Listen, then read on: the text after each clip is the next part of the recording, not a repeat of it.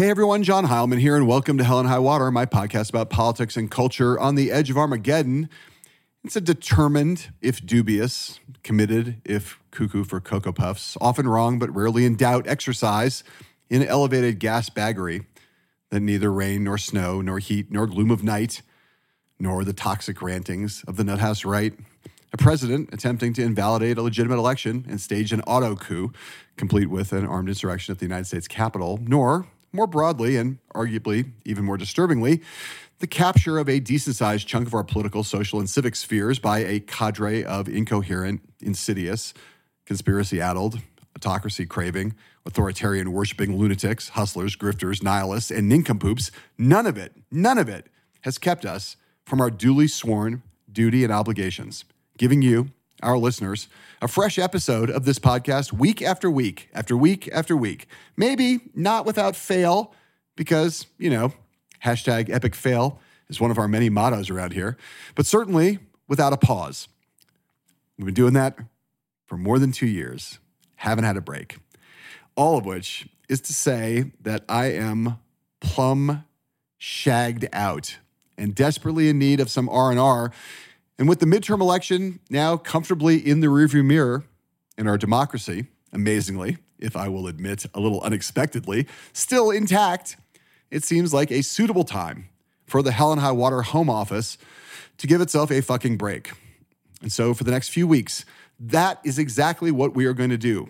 And we'll see you back here on the other side of the holidays, tanned, rested, refreshed, revitalized, and raring to go, ready to get back to cranking out more tasty content. In the meantime, don't despair. We're not leaving you entirely in the lurch for these weeks. To the contrary, every Tuesday morning, per usual, you will find a hopefully unfamiliar episode of the podcast doing the backstroke in your feed, dropped there by the able AI factotums who will be minding the store while we're away. And while these episodes that come over the next few weeks may not be fresh or, strictly speaking, new, they will be piping hot, a carefully curated series of Hell and High Water golden oldies, which those of you who've been around from the start may remember, I hope, fondly, and those of you who came along sometime later may never have encountered at all. Given our focus on politics these past few months and our desire not to take a dump on your mood of holiday-inspired good cheer, we've decided these encore presentations will avoid that topic like the plague and focus instead on culture, entertainment, technology, and such, with a run of some of our most favorite guests in those realms over the past 2 years, including this beauty right here, which, whether or not you've heard it before, you will not want to miss. And so with that, we leave you to it with a hearty and heartfelt namaste.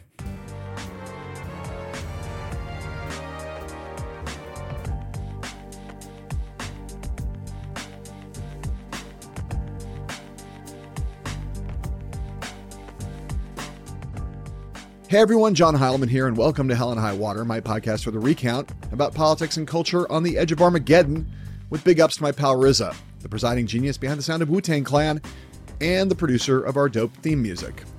Between the controversy roiling Spotify over Joe Rogan, sudden and dramatic loss of faith by the stock market in Mark Zuckerberg and his company, a crisis of confidence that has caused the market value of Facebook, aka Meta, to plunge by more than a third, for some $200 billion in just the past 2 weeks, and a gaggle of attention-grabbing headlines about Elon Musk. SEC subpoenas Tesla over one of Elon Musk's tweets again. Animal rights group says monkeys used in experiments for Elon Musk's Neuralink were subjected to extreme suffering. Elon Musk's Neuralink brain chip could give users orgasms on demand. Well, given all of that, it seemed clear that it was time to train our sights on the madcap, manic, at times maniacal, and always mega fascinating world of tech. And for that purpose, it seemed equally clear that the time had finally come to invite an old friend and one-time fellow traveler of mine in covering the quarters of power in Silicon Valley to make her maiden appearance on the podcast. That friend happens to be someone who, over the past 2 decades, has risen far above the pack to become the premier chronicler, persistent caller to account, and occasional tormentor of the digital moguls, mavens, and mockers who have accrued ungodly power over how we live, play, and work. She also happens to be a hoot to talk with, and one of the very few people on Earth who can pull off wearing aviators at any time and in any place, indoors, at night, on Zoom, whatever, and not look like a total asshole. I'm talking, of course, about the one and only Kara Swisher. I remember writing a story that when they had all those phrases that they had for things, I think I did a top 10 things I know they're fucking with me, which was, we're going to change the world, we don't care about profits. And I wrote this in the journal, which was a big deal. Like, that essentially I'm saying, I don't believe you. You know, you're trying to make money, right? And I think that was one of the things that drove me nuts about these people. They acted like they were saving the world when they were just getting rich. Kara Swisher and I moved to the Bay Area to cover Silicon Valley at almost exactly the same time, back in late 1997, early 1998. Then, the tech business was hurtling headlong into the first phase of the internet boom, which would soon turn into the dot-com bubble and then the dot-com bust. After covering that cycle for The New Yorker and coughing up a book about Bill Gates and the Microsoft antitrust trial, I decided it was time to pull up stakes and head back east. But Kara stuck around and established herself as the gold standard of tech reporters, penning the hugely influential Boomtown column on the front page of the Wall Street Journal's Marketplace section, publishing a groundbreaking book about AOL, and then a scathing sequel about the AOL-Time Warner merger, teaming up with the journal's legendary personal tech columnist Walt Mossberg to start up a very successful mover and shaker conference called All Things Digital and a spin-off website, allthingsd.com, and then unceremoniously leaving the journal, but sticking with Mossberg to launch a new venture and conference called Recode, which was later acquired by Box. 4 years ago, Swisher took up with the New York Times, where she is currently a contributing opinion writer and host of one of her two must-listen podcasts, Sway. The other is Pivot, which she co-hosts with Scott Galloway, and not surprisingly, given her penchant for live events, it isn't just a podcast. Indeed, this very week, Swisher and Galloway are co-hosting a new conference, Pivot MIA, down in Miami, which the event's website calls, quote, a 3-day event that captures the raw electricity of South Beach, a new type of conference that will challenge convention, featuring the hottest names in fintech, media, education, entertainment, climate, and more in America's most vibrant and future-forward city. That kind of florid language is, to put it mildly, not very Swisher-esque. Her trademark bearing is blunt and brusque and utterly allergic to bullshit, which, as you know, is kind of my jam too. Our conversation covered the waterfront of newsy dust-ups in the world of tech and media, as well as going deeper on the underlying questions that companies like Meta, Spotify, and Twitter are facing these days about whether they are publishers or mere platforms. Spoiler alert, they're publishers, for fuck's sake. I mean, God, couldn't be more obvious. We also talked about the similarities between Zuck and Bill Gates and the dissimilarities between him and Steve Jobs, on the ways in which the pandemic has left some tech titans such as Amazon and Apple and Alphabet even more powerful than they were in the before times, while creating severe challenges for others, and Swisher's unique career trajectory, her unusual, for a journalist at least, entrepreneurial itch, and her assessment of whether being an assertively, unapologetically out lesbian, long before it was no big deal, helped or hindered her reportorial endeavors in Silicon Valley's notoriously male-dominated geek bro culture. Her answer to that last question may surprise you, but it didn't surprise me at all. Because of all my colleagues in this business, I can't think of anyone who's been less fazed by prevailing orthodoxies that seem stacked against her, who in fact has reflexively seen biases that would have daunted others as tools that she could turn to her advantage, and who, most importantly, has always been unblinkingly clear-eyed about the fact that, for all the wonders and innovations for which the tech world can justifiably claim credit, it has also been one of the prime culprits to blame for hurling us all into so much hell and high water.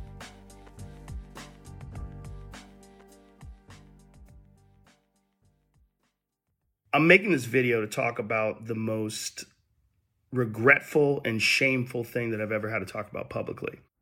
Now, I know that to most people, there is no context where a white person is ever allowed to say that word, never mind publicly on a podcast. And I agree with that now.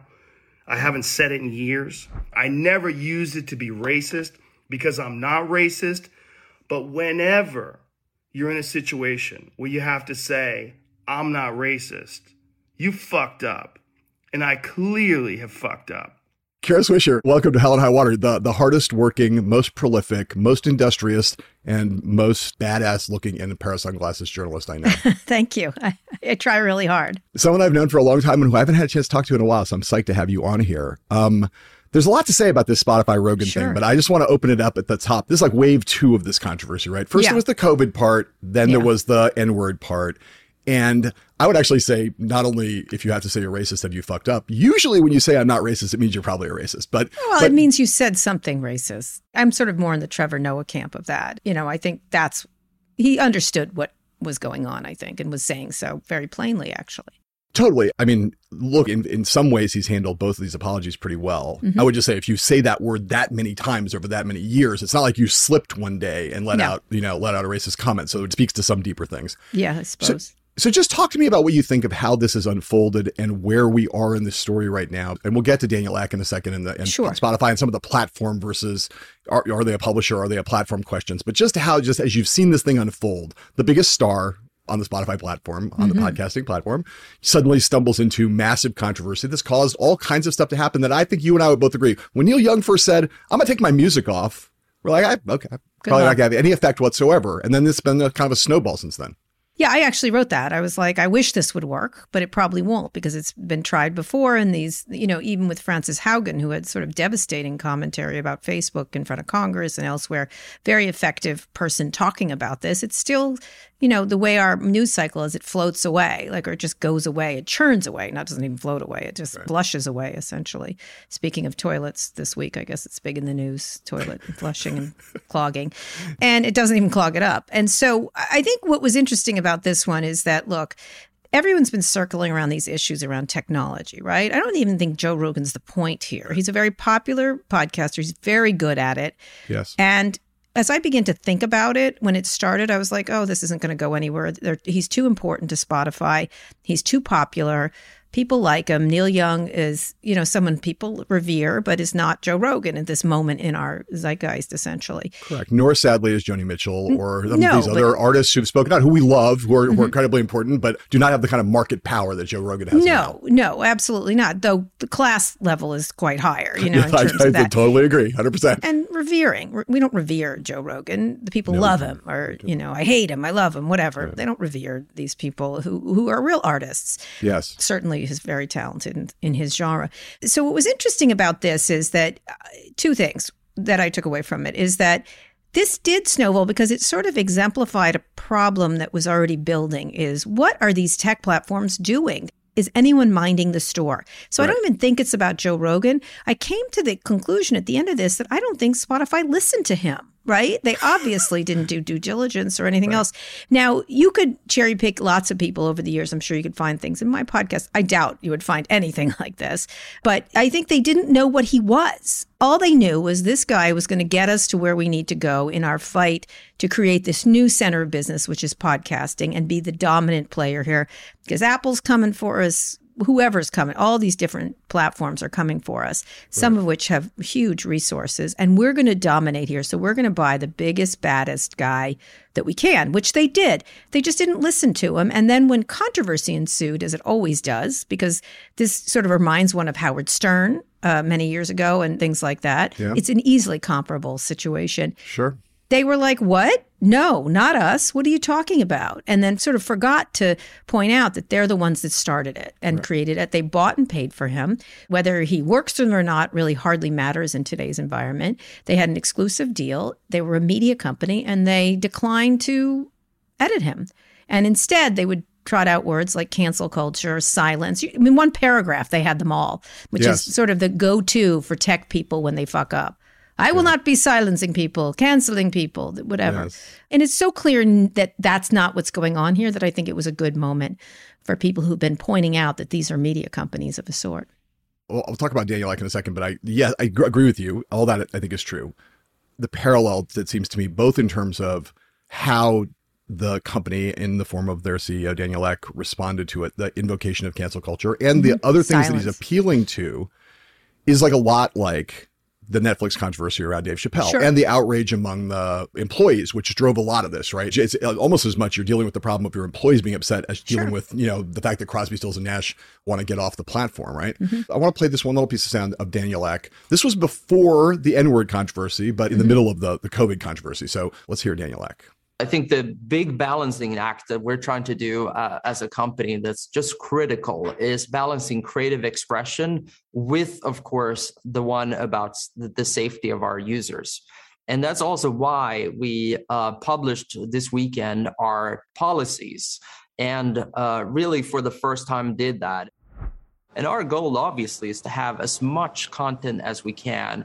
And we're going to try to do everything that we can to build the best possible experience for creators where they can interact and engage with their fans and monetize those relationships. It's those last three words, monetize those relationships, that gives the whole game away, right? And it was interesting that last week, Neil Young came back at the company again and was speaking directly to the employees and saying, these guys don't care about creators. These guys don't care about art. Yeah. They care about the bottom line. That's all they care about. You got to leave or else your soul will rot, basically, was what Neil Young said.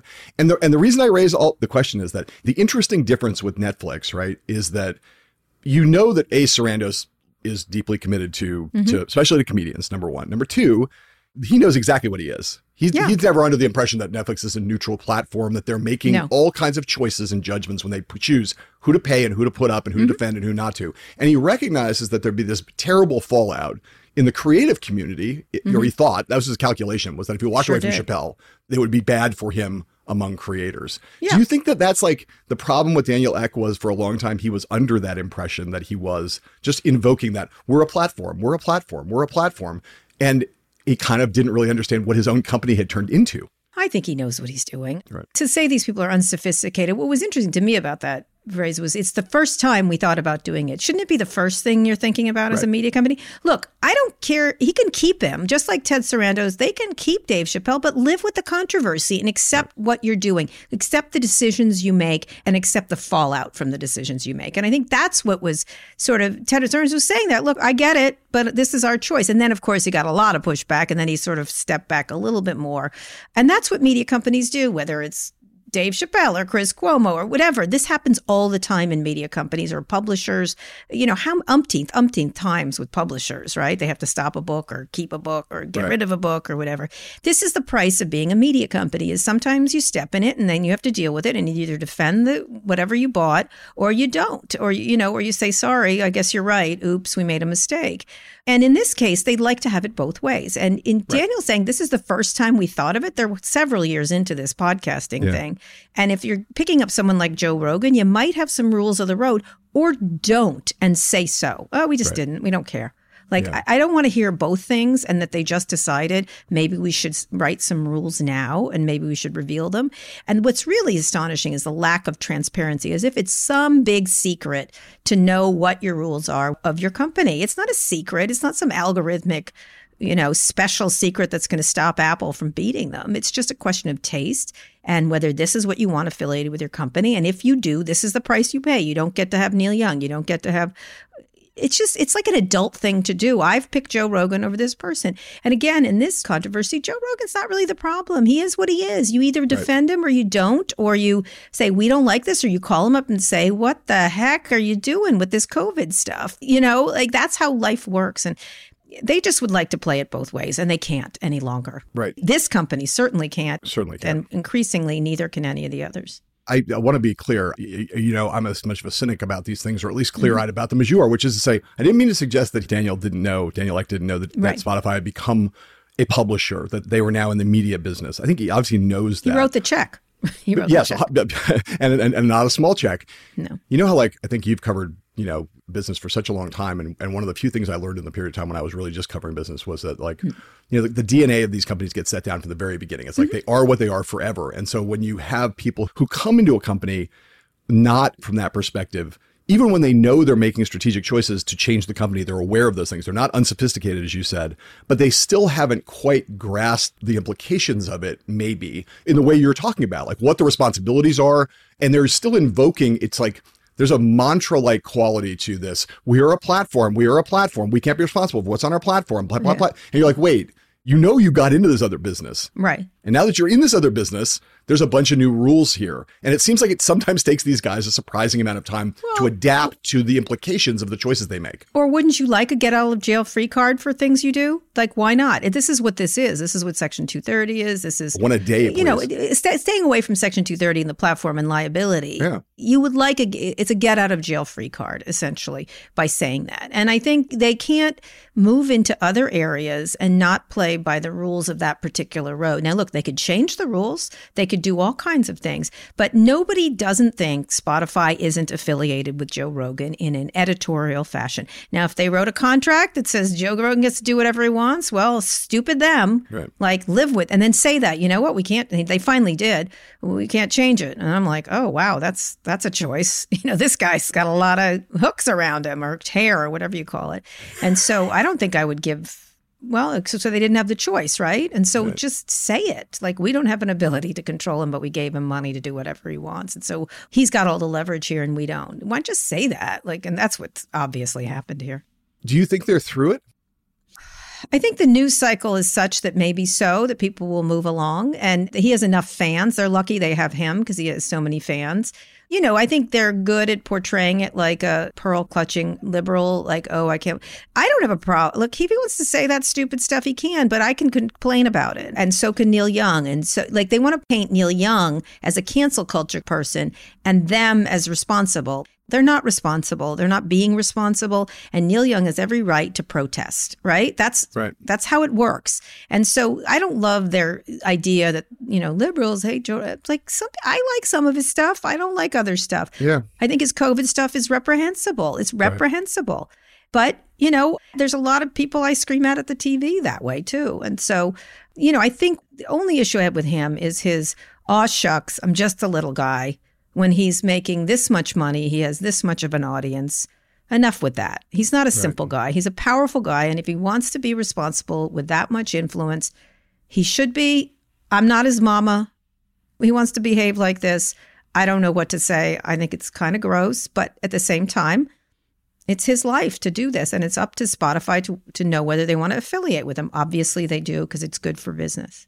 So the last question on this matter, you have a couple of podcasts. One is Sway and the other is Pivot with Scott Galloway. Galloway said that he's taken his own individual podcast off the Spotify platform. He has. He's done that. You, I saw, wrote somewhere or said somewhere that you got rid of your premium account on Spotify. I did. And said, enough of this bullshit. Get fact checked or else I'm not paying for this shit. Have you thought about going further with Scott, either on Pivot or on Sway? No, I don't. I get why he did it. We talked about it in detail of what we did.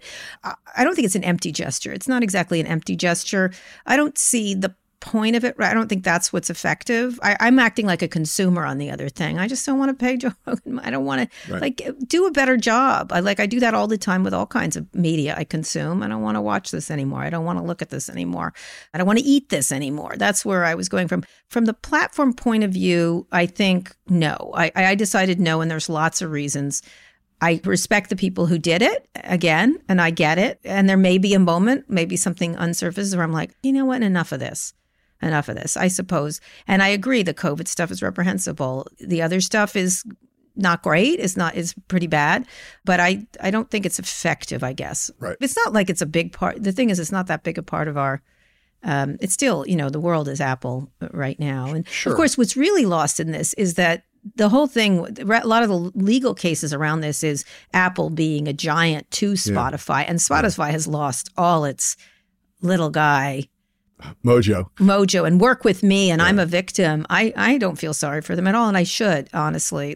They are kind of under siege from Apple and others, and now I'm like, I don't care. I do have actually one more question about this. Sure. You're basically sort of saying that at this moment, the level of offense is such that you make these decisions on the basis of efficacy, right? Mm-hmm. Where it's not so, I'm trying to translate what you just said. Basically, like, you could imagine there being something so terrible that you would pull your stuff off Spotify purely on principle, regardless of what impact it had. Yeah. Mm-hmm. On the basis of what's currently on there, your attitude is, well, it's not bad enough for me to pull my stuff on the basis of principle. And in terms of efficacy, I'm not going to have that much impact, so why do it? Is that a good rough translation? I don't think it's the most effective. I think being really loudmouth about it is the best way to do it. And I get why I get why Roxane Gay did it. I get it. Yep. And it's a good choice. It's also a good choice. It was very close. It was super close. There was no pressure from Vox or anything. They let, they own Prop G. They would have let us do what we wanted. But it didn't seem like, I don't know. I was out on the other side of not that far from Scott, though, I'll tell you that. So here's a good journalism question for you that I'm curious what you think about, because we're basically of the same generation and maybe of the same mindset about this. I don't know. As we think about cutting sound for a podcast like this, Sure. I'm looking at the thing that India Arie put up, which is the mashup. Yes. Rogan, I will say, kind of after apologizing profusely, then says it's all part of a political hit job and it's kind of unfair. He says it the next day on the podcast, which is a little cheesy. They're such victims. But yes, I know. So terrible, Joe Rogan with his $100 million contract. There's a whole aggrievement economy among certain people. It's ridiculous. Yes, well, and this goes to the thing I'm about to ask you, right? So to me, that mashup of him saying the N-word is on Instagram, and a lot of people have seen it there, and it sparked this entire controversy. Sure. As a matter of basic news judgment, my instinct is like, well, let's play that thing. Let people hear it. How bad does it sound? We're not endorsing it. We're going to contextualize it. We're going to criticize it. We're not saying we're for it. But this was a thing in the news. And for anybody who hasn't heard it, this is the thing that caused all this controversy. I would, by instinct, I would play that sound. And yet I've had many instances on television, where it's like, we can't play these things because people will get too upset. Right. How do you feel about, the N-word is obviously a special case, but if I played that right now, would you think that would be a mistake? I'm not going to play it, but if I played it, you think it would be a mistake? Would you be offended? No. I think, some people would, sure. I know. But I think I treat listeners like adults. Right. And they can deal with it. And I realize it hurts a lot of people and it hurts them badly. And I kind of treat listeners like adults and warn them, say, we're going to play this, I guess. And if kids are listening, you might want to move them away or something. Right. Trigger warning.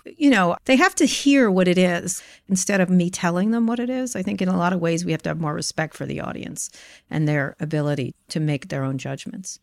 Amen. Kara Swisher. I'm like, stop being so delicate and dainty with your sensibilities. Not your mama. Let's treat people like they're smart enough to understand when you provide context and the proper framework.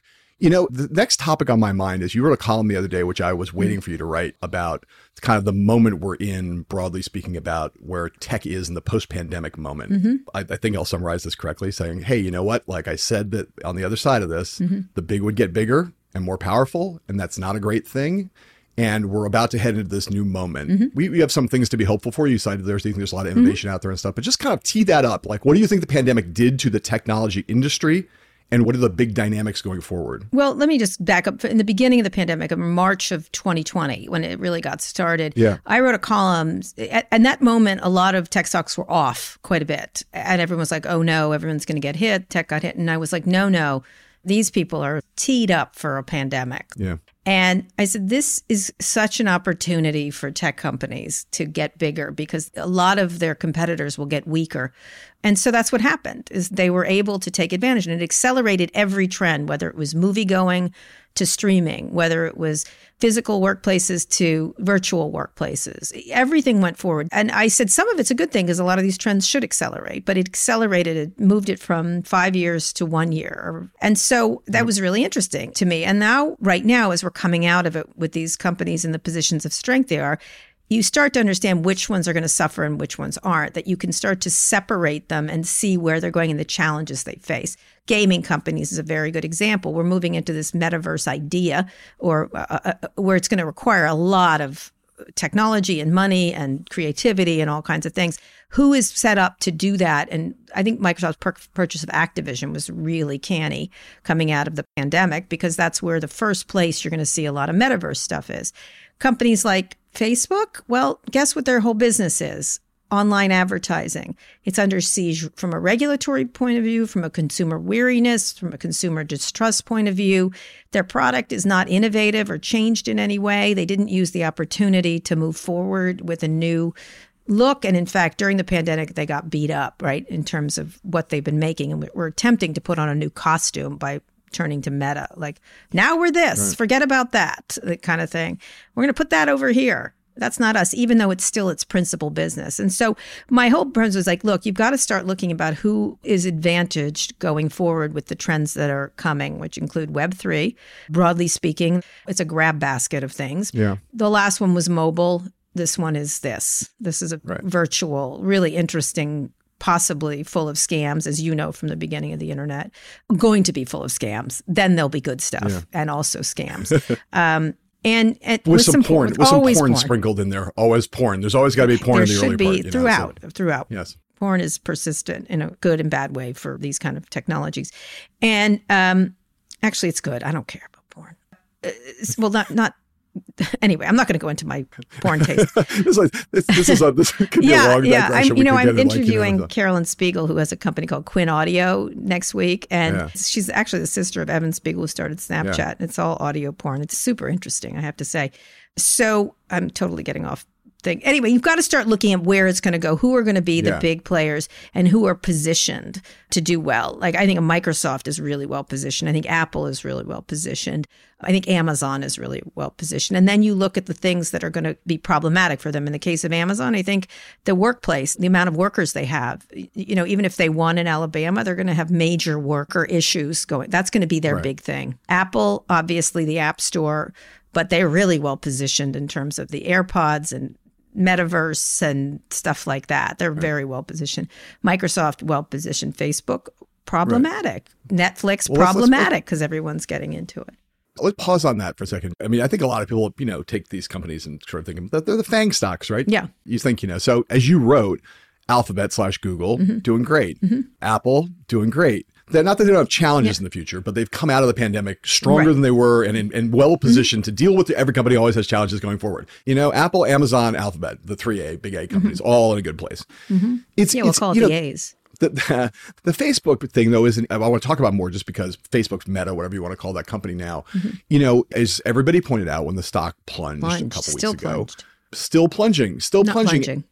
And this notion of the fact that the number of daily users dropped for the first time ever, what explains that? I mean, I get that Facebook's got all kinds of problems, and we've talked about them at length and ad nauseum. Some of them are real problems too, are political problems. We'll talk about that in a little bit later. But in the business, why would it be that a big, giant social networking company in the middle of a pandemic where more people are online all the time, that's increasing its power in a lot of ways all through the pandemic, suddenly loses users? What's that about? Well, I think there's three major things going on there. I think that you have to really pay attention to. One is the changes Apple made. Apple is the regulator of the internet, just so you're aware. Our government can't do it, but Apple certainly can. So Apple has really shaved off income from Facebook via its new privacy with the opt-in, opt-out. It's really affected them because Facebook's business is to be an information thief. That's what they are. And Apple has put a stop to that. Now, others have coped, like Google has other signals it can deal with. Facebook does not have as many signals. It still has so many, they have so many relationships and this and that. But I think that was one thing, was that the coping with the Apple problem, which is a really serious problem for them. The second one is competition, TikTok. That's the company of the moment. It wasn't, Snapchat never got to that level. Right. Neither did Twitter, neither did anybody else. But here's a company, let's put the Chinese stuff aside, and you shouldn't, because 3 years ago I wrote a piece saying I have a burner phone for TikTok because guess what? The Chinese are watching us, essentially.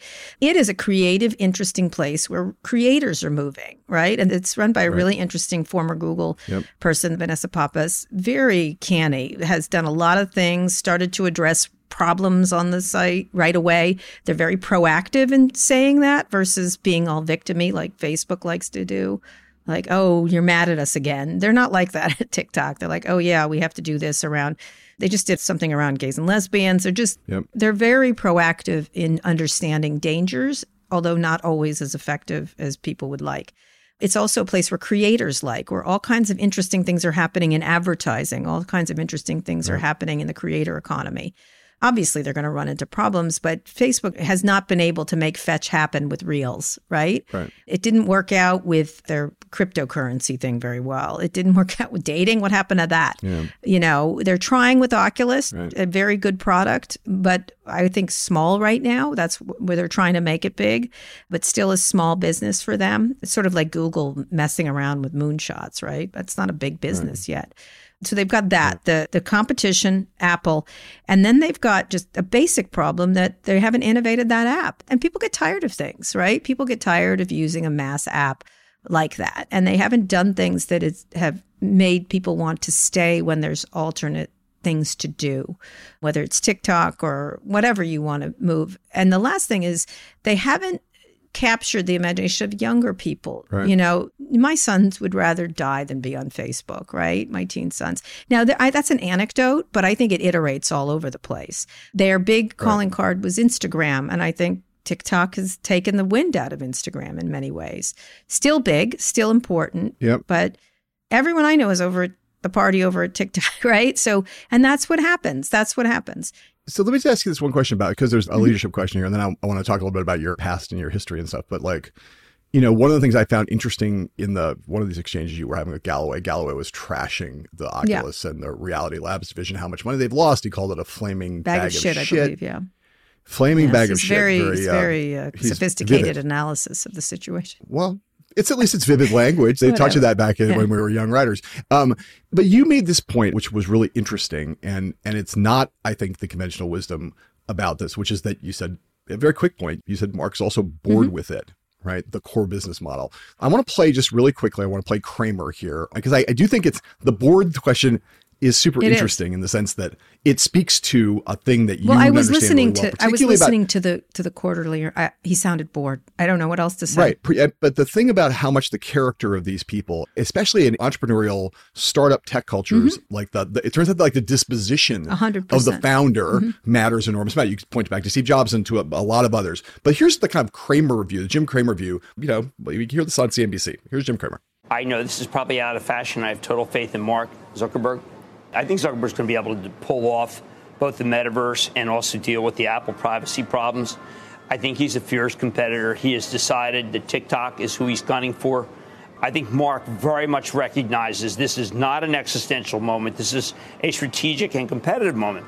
And I think people are viewing this existential. I think they're going to be proven wrong. So two questions come out of that. One, is this an existential moment? And second, you know, do you think that is maybe a lagging indicator of an assessment of, I mean, for a long time, Mark Zuckerberg is a genius. He might be amoral. He might be weird. He might be a lot of things we don't like, but he's a visionary, right? I don't think he is. And I know you're not fighting that. He's like, I'll let you, but the notion that even if he's a visionary, if he's a bored visionary, that's not very helpful. So just kind of speak to me about what you think were the Zuckerberg leadership question, whether Zuckerberg's leadership qualities. I do not think Jim is right there. I think he's completely wrong. Mark Zuckerberg is Bill Gates. If I had to put someone on, and I don't think any of us would consider, as much as he accomplished, as a creative, not at all.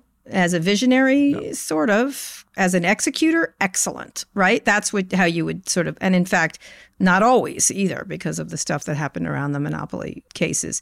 So I would say that I never saw Steve Jobs, up until his death, bored a day in his life.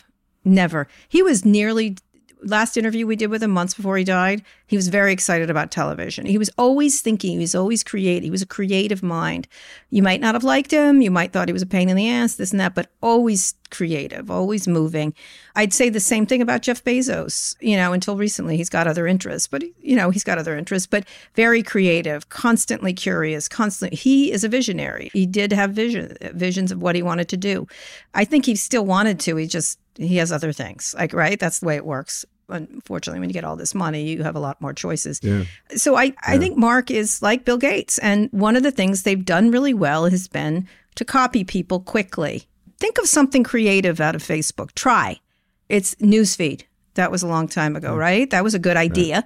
I wouldn't say it's a creative idea. Most things they do is a copy. It's very hard. They've tried their very best to put Snapchat out of business. There's a creative guy, Snapchat, the CEO of there. I would say Tim Cook is more creative than Mark Zuckerberg. You know what I mean? Like if I had to stack rank creativity, Mark would be at the bottom. And I think a lot of what's coming requires that. You can't just copy it or buy it. And everywhere he goes, where he copies, he's not as successful, right? We give him an enormous, isn't he a genius? Isn't he a genius?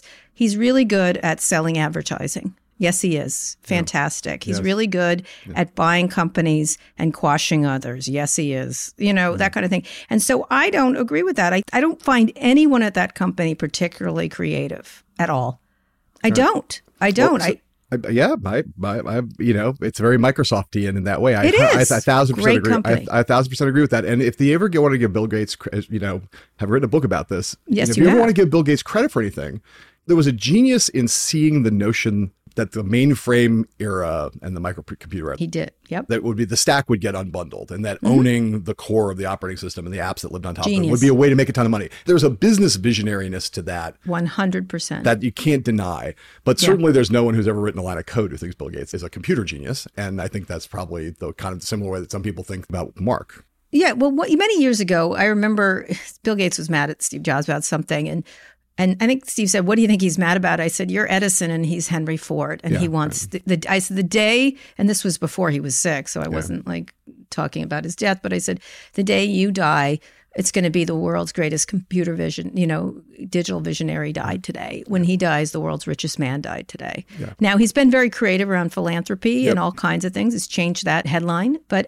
I don't think anybody, the way they think about it, it has all to do with money. It has all to do with stock. It's not that product was great. Think about it. You can't. Yeah. Oculus is pretty cool, but that's Palmer Luckey. I'm sorry, the original idea or whoever, all the people around Oculus. The metaverse is about creativity. It is not about muscle. It's about creativity and also computing muscle, but it takes both. And that's why I think I think Satya Nadella is a very visionary CEO, actually, and has turned out to be. So, the purchases he's made have been very smart, very strategic, very interesting. All right, we are going to take a quick break, and we will be right back with more Kara Swisher on Hell and High Water.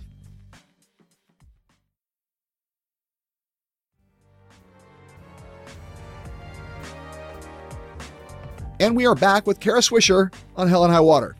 You're now, have branched out far beyond the confines of Silicon Valley and technology, and you're focused on power and other things, and you do all these things very interestingly and very well. But the truth is, for a long time, you were really synonymous with being the most plugged in and most powerful in some ways journalist covering Silicon Valley out there.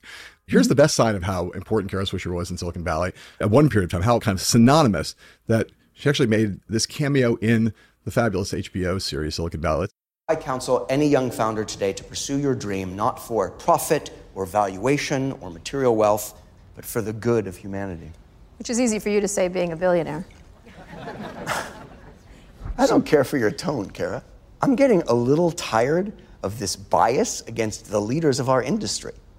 I'm continually creating jobs and helping people, and I'm tired of getting slapped for it. I didn't steal the money I have, and I resent being treated like I did. There is a climate in this country that is very dangerous. It's dangerous out there for billionaires? There's that attitude again, Kara. Billionaires are people too. What's great about that clip, of course, is that it's a parody in which it's actually not a parody. It's just actually the exact kind of exchange that could have taken place on almost any random. Yeah, and also then he goes on and does the Nazi, right. He makes, which happened, right? That we're being persecuted. Yeah, it's incredible, and like I said, could have happened. That exchange could have happened on any given Wednesday for a long time between you and some tech CEO. Happens probably today. Did. Yeah, it happens. Still happens today. When you moved to Silicon Valley, it was 1997? You moved out to the Valley? 96, 97, somewhere in there. Because you and I basically went out there around the same time. And it was a moment, where, moment in the industry, but also a moment where, an industry that had largely been covered by the trade press.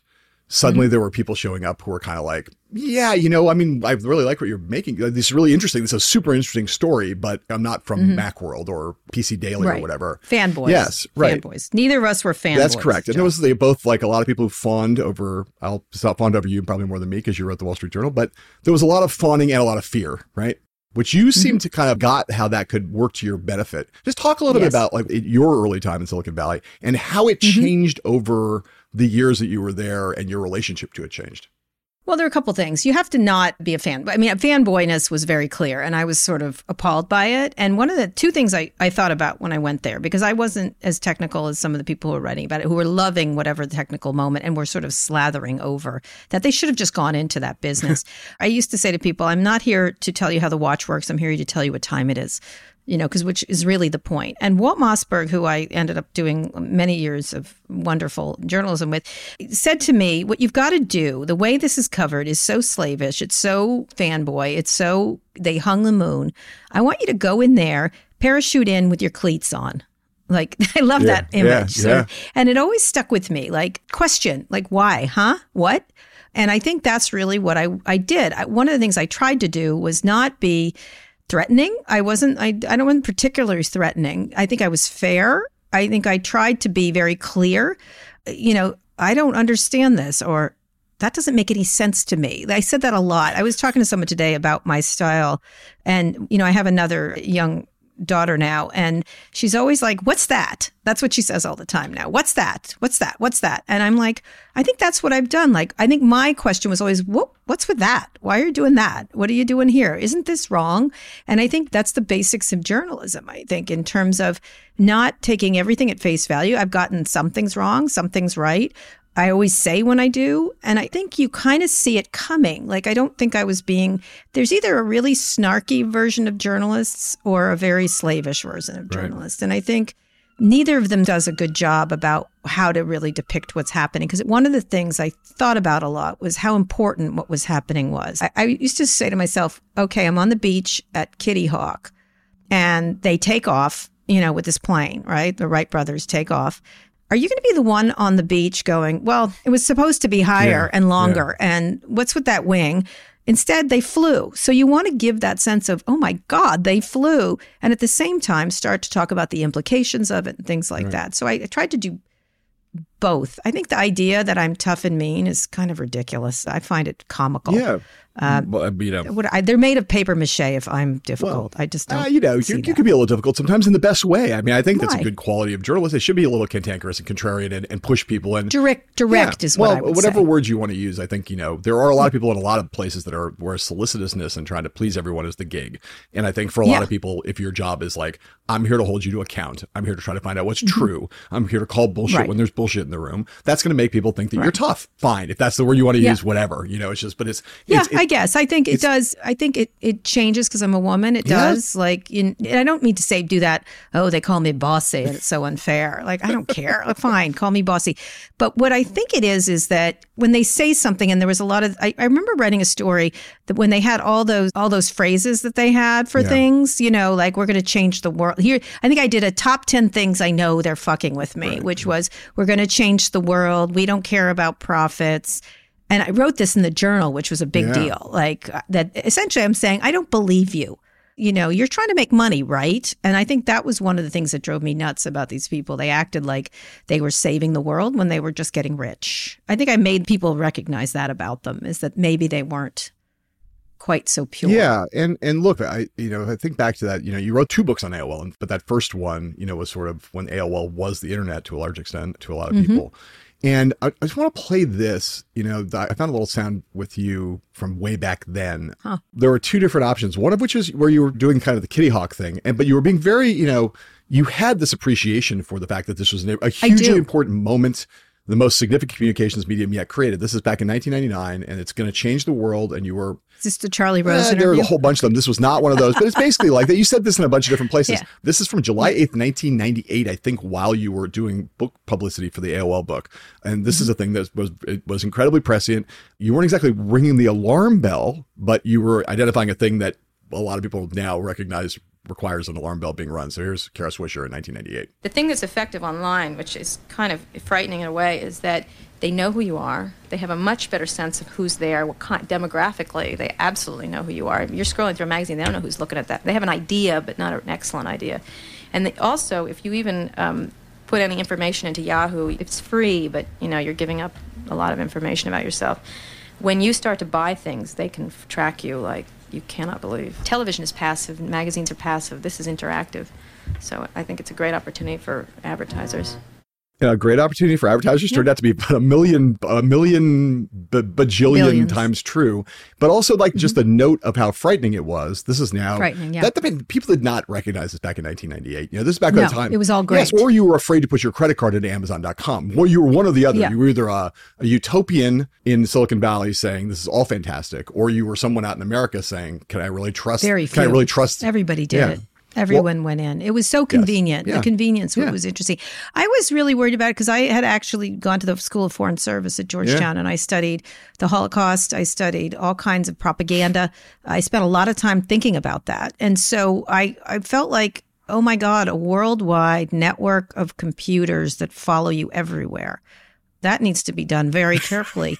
I was very aware of watching, like the watchingness of it. And one of the things that I remember happening when mobile started to take over, and I got to find an interview where I talked about this, because when someone was asking me, what do I think? Isn't this great? And believe me, I had a mobile suitcase phone before everybody else. I had these giant mobile devices. I love the mobile phone. But I was like, when you're on your computer, you go from site to site to site, and they sort of can track that, right? They can know what you're interested in and sort of feed stuff to you, and you put in lots of information. So when you're on a phone, they know where you went, what you did, and then what you did after that, and then who you called, and they have you in motion. And so it invades your personal life in a way that's profound. Right. And I remember being particularly worried about that, because they had a tracker on you, like on your body. And so even though I often used to joke that my cell phone was the best relationship I've ever had, it really is you, a digital version of yourself moving throughout the world. And I just didn't think these people were necessarily bad, but I didn't think they were good or had your best interests at heart. I'm not going to go down this path, but I will say that if someone says that their best relationship has been with their phone and then says your phone is really you, it's that's almost like a textbook narcissist. It is narcissist. Well, I'm not going to, I'm an egomaniac, John. I'm not a narcissist. I'm an egomaniac. Try to keep I'll talk to your shrink about that. I don't have narcissists don't do well at psychiatrists. They're very controlling. One of the things that I would say that has been true about you, and I think you'll agree with me about this, that one of the things in our business that makes you unusual, and frankly has made me a little unusual to some extent, is that like you have this very entrepreneurial spirit. And I don't necessarily mean starting companies. I mean more like you dominated your beat for a long time, but you were then I stopped. You were peripatetic. You left good jobs to go try new things. You wanted to start up new things, whether they were conferences or podcasts or newsletters, or you don't like to, I always want to own this beat and stay here for the rest of my life and be told what to do by someone. No. Like, this is what you got to cover today. It's not that common in our business, I would say. And it's kind of been like the hallmark of your career, right? I mean, and more to come. Yeah. I have to tell you, I get, like Mark Zuckerberg, I get bored. Like, I don't get bored. Here's what I get. I think really hard about like podcasting, I started 7 or 8 years ago with an intern, and thank God I work for Jim Bankoff, because I'm like, I've been running this very successful site for you that's high profile. I'm not doing that anymore. Can you imagine? Right. Oh, what? They love to keep you in your little lane, right? Like, oh, this will work. Oh, no, I've got to do something and fix it. And so I was like, this podcast thing is really interesting to me. I think, we had code. We had 16 people. I could interview hundreds of people. There are hundreds of interesting people. And he was very accepting of my enthusiasm for that. It was just a notion that this could be really big and could make some money. I've always been very interested in making money. So that's another thing. I don't just do these things without understanding the business implications, or at least understanding them. I know it sounds crazy and it's probably a silly thing to say, but I'm really selfish. I'm like, I think if you're not, my selfishness has helped create jobs. I sound like an internet person, but you do. When I get creative, things get built, right? So I'm a builder. And so one of the things I get bored with is if I feel like there's nowhere to go with something, or that it's not fun. Like if I'm not enjoying myself, I will be gone. Like, and I'll try to find something I really like and love to get up to. I think it is the hallmarks of an entrepreneur. Like, I quit the Washington Post when I was on my way up to the political beat there. I'll quit the Wall Street Journal to start this thing with Walt. I'll leave the Wall Street Journal to try this crazy thing again with Walt.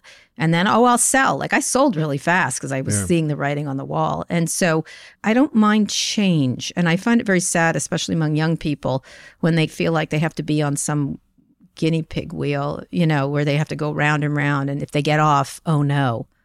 Like, I even say it to my kids. My son, not wanting to, he took a year off, and at first he's like, oh, I don't know, Mom. I'm like, what's the price? Right. There's no price. Right. Go have fun. Like, I don't mean he worked, he's traveling, he's doing all kinds of things, and he's able to do that. And so I think reporters are the most risk-averse group of people. Yeah. One of them is on the planet, right? And then they tell you why it won't work. That's one of the favorite things. I believe it's the case you have a new daughter. Is that right? Yeah. Two. I have I have 4 children now. So I have a daughter who's 2 and a son who is just another son. I have 3 sons. It's a son who was just born. I was going to say, I knew you have a very new newborn, or relatively newborn, at least in the last couple of months. Yes, 3 months yes, old. 3 months old. That's pretty new. Yeah, 3 months old. And then a 2-year-old daughter, a 16-year-old son, and a 19-year-old son. And a new partner, right? Wife, she's been a couple of years. Yeah. Newlywed? Is that right? Did I... Well, yeah, we got married in the pandemic. We've been going out since 2018, something like that. That's relatively new, though. Yes, I consider anybody who got married in the pandemic, that's new. That's Kara. true, and had children and started new businesses. Yes, that's correct. true. Correct. Those are new. Those are, by any normal standards, those are new things. Well, she's wonderful. First of all, congratulations. Thank you. There's some very sweet pictures you posted on Twitter of both of those things, the new baby and the relatively new spouse. Yeah. You have been an innovator in a lot of ways that we've just been kind of talking about on the entrepreneurial front, on getting the importance of this tech stuff early. The notion of being kind of an out lesbian and is not as controversial anymore, although in some quarters it's still controversial. And in the tech world, especially, which is very male, as you know, very dominated by male. My God, Silicon Valley is just one of the most alpha. They're dorks. They like lesbians though, but okay. It's alpha dork. Well, that's the question I want to ask you. Yeah, they do. Is in covering the businesses you've covered, number one, and within our industry, what has been the experience of being one of the first out lesbians? Has it worked to your advantage, worked to your disadvantage, a little bit of both? I think to my advantage. I think these men want to get along with women, have some of them, there's not many women around. And so sometimes it works to my advantage. Other times I'm sort of horrified, the implications. I was with a bunch of VCs once and they started talking about someone's looks, like in a not a nice way, essentially nice boobs, something like that. And they're like, "What do you think, Kara?" And I'm like, still a feminist, you pig. Right? I mean, sorry. And it was super funny. They want to get along with women at the very base. They also, there's so much, I wouldn't say it's misogyny, but it's of a different sort. They don't think they are. They don't think they're like, it just happens. There's 10 white men here. What? It just happened that way. And I'm like, really? Did it just happen? And you don't want to be that sort of tisk-tisker at them. I just pointed out, I did a story, my favorite story I ever did was about Twitter's board, which had 10 white men on it, right? And they were having all kinds of trouble back then. They always do. They're always in a state of goat rodeo. 1, 2, 3, 4, 5. And I wrote a lead for a story. It was about the fact that this was the situation on the board. And as you know, as a business writer, you can change a board compared to hiring people. You can make all kinds of excuses in hiring, but you could find some people of color and women for a board. You can if you really try. And especially Twitter, which had, if you look at the statistics, it's a very diverse user base, very interesting user base. And so the lead of my story was, and because I ran the site, I could write this lead, and therefore I didn't have an editor telling me no way. Yeah. I wrote it, and I'm like, excellent job, Kara, and good job as editor. And the lead was the board of Twitter, which has 3 Peters and a Dick, and that was the lead. And Dick Costello called me up. And then I went to write about the fact that they've had all kinds of trouble. And how did this happen? It's mathematically impossible. It's intentional. And Dick Costello, who's a very funny guy who ran Twitter at the time, called me up and said, first, as a comic, that was very funny. Secondly, it's not true. And then he started to go on about standards and this and that. And then we had a really interesting discussion. And I said, the only time you bring up standards is when it comes to women and people of color. And I just want to say, your company is a hot friggin' mess. And you're telling me these guys are the best you could come up with, the kind of thing. Right. And we ended up having a great discussion, and they ended up doing more right there, not enough by any stretch.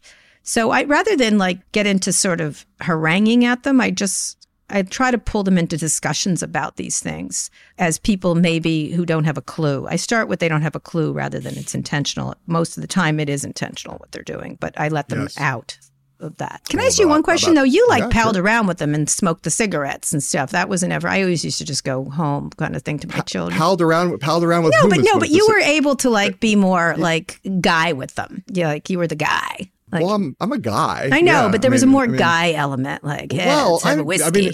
But aren't you the one who throws poker games in your hotel That's room true. at conferences? I mean, it's not that wasn't me. No, it's just interesting. Did you find that you had a better in because you were a guy rather than?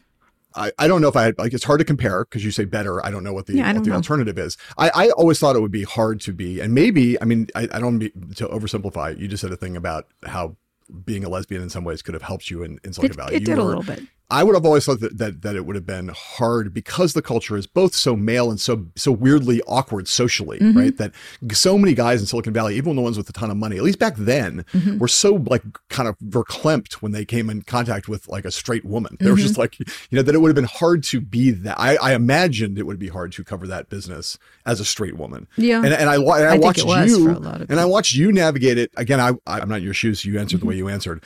And that story you told a second ago is really illuminating. I think a lot of the movers and shakers in Silicon Valley looked at you as like one of the guys in a lot of ways, which is why they would say stuff like that. Yeah. And that benefited you. So I think implicitly the notion of being able to be a dude wandering around a venture capital firm that's all dudes, there's a level of comfort that you were able to get inside in a way. Yeah, I guess. I just always wondered. It's an interesting thing. It gave me a little more freedom. I would say yes. In general, in the media too. In the media space, it's not just tech people that were awkward with women. Media, for sure. 100%. So I don't know. It's hard to judge against what it would have been like. I certainly think it would have been harder to cover some of that stuff if you were. I never sat there and gave thanks for being a straight white dude, but if I could, they had comfort. It was a comfortable level. Comfort.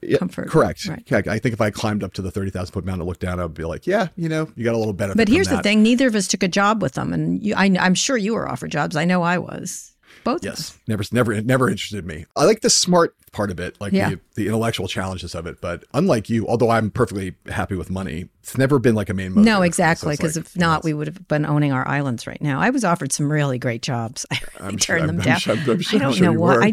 I remember every one of them. What was the best job you were offered? God, all of them. I was offered an early Google job. It was always around editorial when they thought they were going to do that. Amazon editor. An editorial kind of thing. Every one of them, Facebook, AOL, Ted Leonsis definitely was, and always is like, you could have had $100 million compared to it, whatever the number was. And all of them. Yes, all of them. So you was like, a lot of journalists did that, right? They went over. Many did. And I wonder, as you cycle through your entrepreneurial opportunities now, whether you're just trying to make up for lost time. No, I'm never going to make that kind of money. I missed that boat. But honestly, even Bitcoin, I was like, someone was like, you should do this. I was like, I see this is going to be big. I don't have the energy for this money making. I just don't have the energy it doesn't interest me. I make plenty of money. That's what I feel like. That's exactly what I feel like. Yeah. And I think of the entrepreneurial bug for both of us is more like there's just so much interesting stuff to Curiosity. cover. And it's like in some places it's like easier and more fun to try to make a new way of getting that out in the world rather than trying to like fit into some existing organization because a lot of those existing organizations are We're kind of also annoying. bad employees, John, let's be honest. Yes, I think maybe. Well, yes. We're bad employees. We just really are not. I can't imagine being our bosses. No, but you think just because we're both obstreperous? Yes. And, I'm like, really? I can't even try anymore. I'm always like, ugh. Like I literally am like, that's a stupid idea to very powerful people, and I'm like, yes, it's a stupid idea, and go fuck yourself. It's like the Logan Roy impulse. Yeah. I think we're just and you're not in charge. We're just bad employees. We should start a company called Bad Employees. We are going to take one more break, and we'll be back with more of Kara Swisher on Hell and High Water.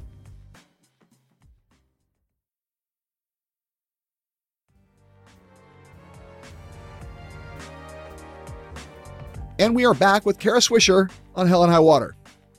All right, listen, here I want to talk about a couple last things that relate to, well, one of them just relates to a human. I know someone who I have a thought about. I'll get to this in a second. Let's play this clip of guy in the news. He's always in the news. Like he was in the news last week because of the SEC and also because of the Mars thing. And, you can always find an Elon Musk story to tell. He likes to keep himself in the news. He does keep himself in the news, but let's just play this little Elon Musk on SNL thing just to remind us what that was like back about a little less than a year ago when he hosted SNL. Mm-hmm.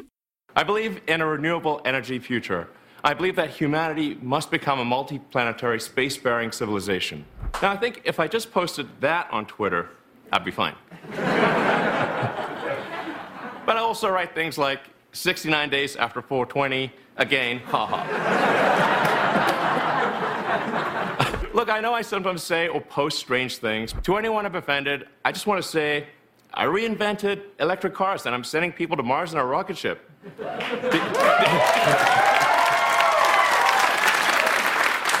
Did you think I was also going to be a chill, normal dude? It kind of says it all.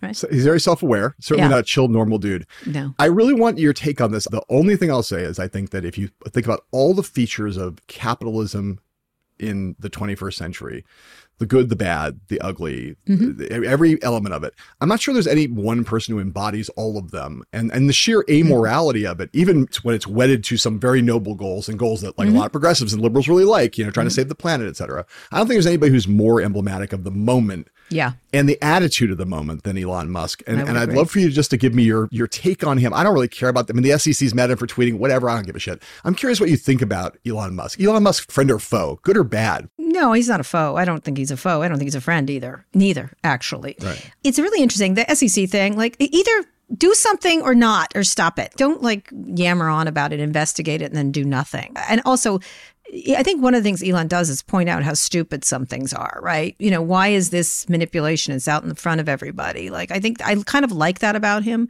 in terms of pointing out stupid, like there's a stop sign near my house I hate, and I go through it all the time. And that's what he is. He blows through stop signs, and some of them are dumb. And so he points those out. And at the other times, he goes through things we really should have there. And he also is showing that you can't stop, like Trump does the same thing, is like he wadded up paper and, oh, well, someone did it. No one stopped him. No one can do anything about it. He's pointing out how weak our laws are, or how weak our fences are, I guess, in a lot of ways. And so one of the things I like about Elon is that he is correct. He is doing big things. He has big ideas. He's swinging for the fences. These ideas are important, whether it's space or Hyperloop or cars or anything else. They're very worthy things to be working on. I think one of the things that people forget is Thomas Edison was also an asshole, right? He really was. Go read any book about him. He was a hype beast. He, P.T. Barnum did up. He told lies. He had detectives. He did all kinds of shit. And if he had Twitter, he'd be a jackass. I would be absolutely certain. And, you'd have Tesla going, but, how dare you, sir, say those things, right? That kind of thing. You can imagine. I always say Edison was also an asshole. That is how I explain Elon Musk. And at the same time, he really could, do less, like calling Senator Warren Karen. Like, come on. But that said, she gives back as good as she gets, right? It's not like she holds back. She says all kinds of things about him that are, for her own advantage. And I like Senator Warren, and I think she's right on a lot of things. But she does the same kind of thing. She just is sort of on a higher horse than he happens to be. And he likes to tweak. And so I think it's beneath him, but I'm not him. I get it. Creative people are often like that. Steve Jobs was not easy. This is not an excuse for what he does. I think some of the stuff he does is rude and obnoxious. And the stuff around COVID, he and I had a real beef on. He almost walked off my podcast when I was like, I think you're wrong. I think you're irresponsible. I think it's grotesque what you're doing. And, even his mom was mad at me even when I wrote a column saying that. But I think this is what you get. Did you think he was going to be a chill guy? And so I love talking to him. I find it delightful to talk to him. It's really interesting. He always says something that makes me think. He reminds me a great deal of sort of a jerkier Steve Jobs, if you can imagine that. He's sort of puckish in a lot of ways. Sometimes he is kidding. It's just 16-year-old boy kidding, right? Yeah. Meme. He's like, a meme is perfect for him. And I don't know why we look to him to be our hero or our moral hero whatsoever. Right? The problem is a lot of people, some of his fanboys are really quite toxic. So it's interesting that, there's been some of this polling that got done on these billionaires, and he does very well. He does. Of the hyper billionaires, he's like the most popular. It's a little like Joe Rogan, right? And also very, Democrats really like him, and partly because of all the stuff related to the green future. But he also skews very heavily male, which is in keeping with what you said a second ago. And you mentioned the Warren thing, right? Where you had Senator Warren on your podcast, and after he had done the Karen thing, and she, went after him hard on the question of the taxes, right? And didn't rise to the bait on the Karen insult, right? But it does open this door to a question that we could talk all day about, but we don't have the time, which is that when we went to Silicon Valley in the late 1990s, the tech industry was still a kind of adolescent industry. It wasn't quite a baby industry, but it was adolescent. It wasn't adult. It wasn't mature. And it had an adolescent relationship for sure with Washington, which is still kind of like somehow we can exist. Gates was the personification of that, as we can exist with separate from, even though we're the biggest, most important part of the new economy, we can somehow not be, we can keep Washington at arm's length. Yeah. Well, that's clearly not true anymore. And they all have armies of lawyers and lobbyists in Washington and so on. I guess I ask this question as, all of these billionaires have become way more powerful. And you and I are both in different ways. You more frequently than me, but whenever I'm asked, I'm always like, Washington is hopeless. It's, about trying to regulate these industries. Yeah, they haven't. Do you think there's any prospect for that changing, and how do you see that relationship having evolved between how the tech sphere sees Washington with the same kind of disdain that they used to 20 years ago? Are they at all more respectful? Certainly Elon Musk doesn't seem to be. No. But is the industry more respectful? And does Washington ever have any hope of being able to kind of get a handle on some of the things that we all agree, whether it's in Facebook, misinformation, disinformation, monopoly, all that stuff? Or is it always just destined to be running behind and fighting the last war? I think they're fighting last war. I think it's very difficult. I think they're under-resourced. I just did an interesting interview with Lena Khan, who's the head of the FTC, and she essentially said the U.S. government isn't powerful enough to fight these people. Like, we don't have enough resources. Now, of course, she's going to say that, but it's actually true because she wants more resources. But all their resources are mucked up in some congressional bill that's never going to get passed. You know, they were put $500 million more toward the Justice Department and the FTC. I think it's more of a speed bump to people in tech. They've learned how to play the game. They've hired their lobbyists. Some are better than others. Microsoft's particularly good now, the best, I think. Facebook certainly got an operation here. Google's got an operation here. You know, even Musk has an operation. He deals with the Defense Department. As gestury as he can be, he has people. You know, he gets these contracts with Defense or NASA, which loves him, it seems like. And why wouldn't you? He's about resources, essentially. And so I think it's much more of a speed bump. At this point, you know, with the whole Warren thing, it was something I asked her. She was railing about Elon and this and that. And I said, well, why should he pay the taxes? Your rules. He's following your rules. Right. So ultimately, you either have to change your rules or stop yelling at him, right? You're not going to tell him to be a better citizen. He can do it or not. He can be a better citizen. He can pay taxes or not. I really, at this point, it's your fault. And this is how I feel about Washington, is if you're worried about privacy and misinformation, do something about it. You actually have the power to do something about it. And they don't. And so, you have really smart people like Senator Klobuchar. I think she's quite effective, and she's moving stuff slowly through in a bipartisan fashion. You have Senator Warner, you have Ken Buck, you have David Cicilline, you have a lot of really smart legislators, and you have a lot of really smart regulators like Lena Khan and others. The question is, do they have the ability to get this stuff through? I think they need to aim at privacy and stop with this free speech discussion. Just go to their business model. Go to their business model and go to liability. A lot of things will clear out once that's the case. And so if they're responsible for stuff a little bit more, certain stuff, not all this stuff, maybe that would make them think and change their business model. They regulate chemicals, they regulate banks, they regulate trains, they regulate planes. They can regulate this. They can. They just don't. And so at this point, it's their fault, not technology. And if Elon Musk tries to find a way not to pay taxes, okay. He's following the rules. Yeah. Their rules, not his. So whatever. Are you actually in DC right now? Yes, I am indeed. Do you live there? I have to. Yes, my son goes to school here. My ex-wife was the chief technology officer for Obama. They stayed here, and I'm going to stay here at least until my son graduates high school. He's in 11th grade. How long have you been living in DC? Through the pandemic. I just lost track of you. I feel like you're in the air on the wind. I am. I'm on the wind. I'm Mary Poppins. Nice to meet you. I'll stay until the wind changes. I will stay here for a little while. I lived in San Francisco. I miss San Francisco. I know everybody loves to dump on San Francisco, but I think it's a wonderful place. I'm going to either move to New York or San Francisco, I would suspect. But I'm here because my son is here, and because my other son was also here. And for the pandemic with small children, you really can't commute. You couldn't commute. Is your newest daughter with you there? Or she goes to school here. Yep, she's in preschool. For some reason, maybe because I thought the wedding pictures were here. No, we did it in New York. Yes, we did. That's what I'm saying. We did. We came up to New York and got married. But I haven't been in New York in a while. I've been there a couple times in the past couple months, but I suspect we'll probably not stay. You've lived in D.C., right? Yeah, it's lovely. But in a way, great, nice place to visit. Not any place I decided a lovely place to raise children. I can tell you that. I decided back in 1997 that it was a great place to visit, but not a great place for me to live. I don't like monocultures, Karen. Karen, that's the problem. Yeah. The problem is I don't like company towns. It was part of why I didn't want to live in San Francisco forever, because it's just too many people all talking about the same thing. Yeah, I had other friends in San Francisco. There's other. I know you. There's other in San Francisco. Here there isn't other, and I like it. It's a lovely city, and with children, it's easy, and so.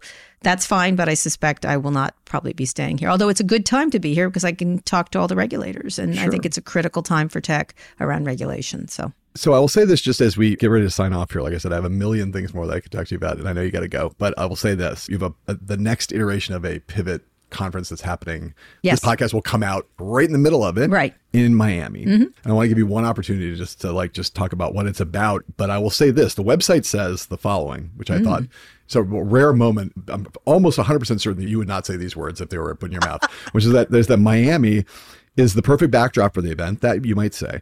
But it claims that Miami is America's, quote, most vibrant and future-forward city. Yeah.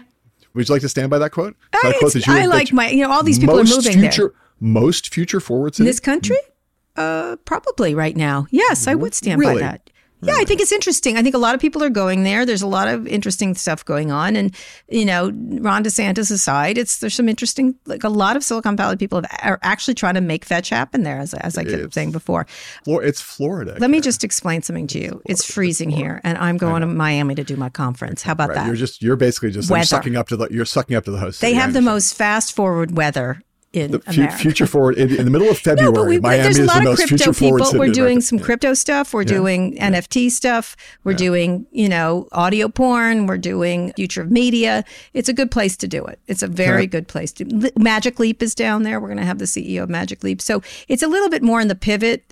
Code is kind of like the more stately one, and this is more like Roman on Succession. That's the conference we're having, Roman's conference. So there's going to be a lot of dick pics being passed around. I hope not. Is that what you're saying? I'm going to try to rein Scott in as much as possible. So it's the only thing I can think of when someone says it's going to be a Roman conference. Pivot's like that. Pivot's a little more of a party. It's more of an Italian family yelling at each other. I don't know. It's all kinds of things, but it's looser. It's looser. I know people down in Miami who are looking forward to it. And I will say that if you could please figure out for me whether there is a way for me to pay with either crypto or particularly with valueless NFTs for my audio porn. If that's like one of the things you could find out while you're I there, will ask Carolyn Spiegel. Things. I'm sure she'd be happy to take your Bitcoin or whatever, or your stable coin or your Dogecoin or whatever. And I'm sure Elon will lend it to you because he's got plenty. God, that's the whole crypto thing. We could talk about that all day long. But that's another topic. That's a whole other kettle of fish. Very important. Despite all the douchebags involved, it's a very important trend. We can talk about that later, but it is. That's a great sign off. It's very important despite all the douchebags involved. I could have said that about the internet in 1996, John. I guess that's true of Silicon Valley for the past 40 years. Despite of the douchebags, it's a big idea. Big. Kara Swisher, thank you. Thank you, John. Hell on High Water is a podcast from The Recount. Thanks again to Kara Swisher for being with us. If you like this episode, please subscribe to Hell on High Water and share us and rate us and review us on whatever app you happen to use to bask in the splendor of the podcast universe. I'm your host and the executive editor of The Recount, John Heilman. Grace Weinstein is a co-creator of Hell on High Water. Leah Jackson and David Wilson engineer the podcast. Justin Chermel handles the research. Margot Gray is our assistant producer. Stephanie Stender is our post producer. And Christian Bidell Castro Russell is our executive producer.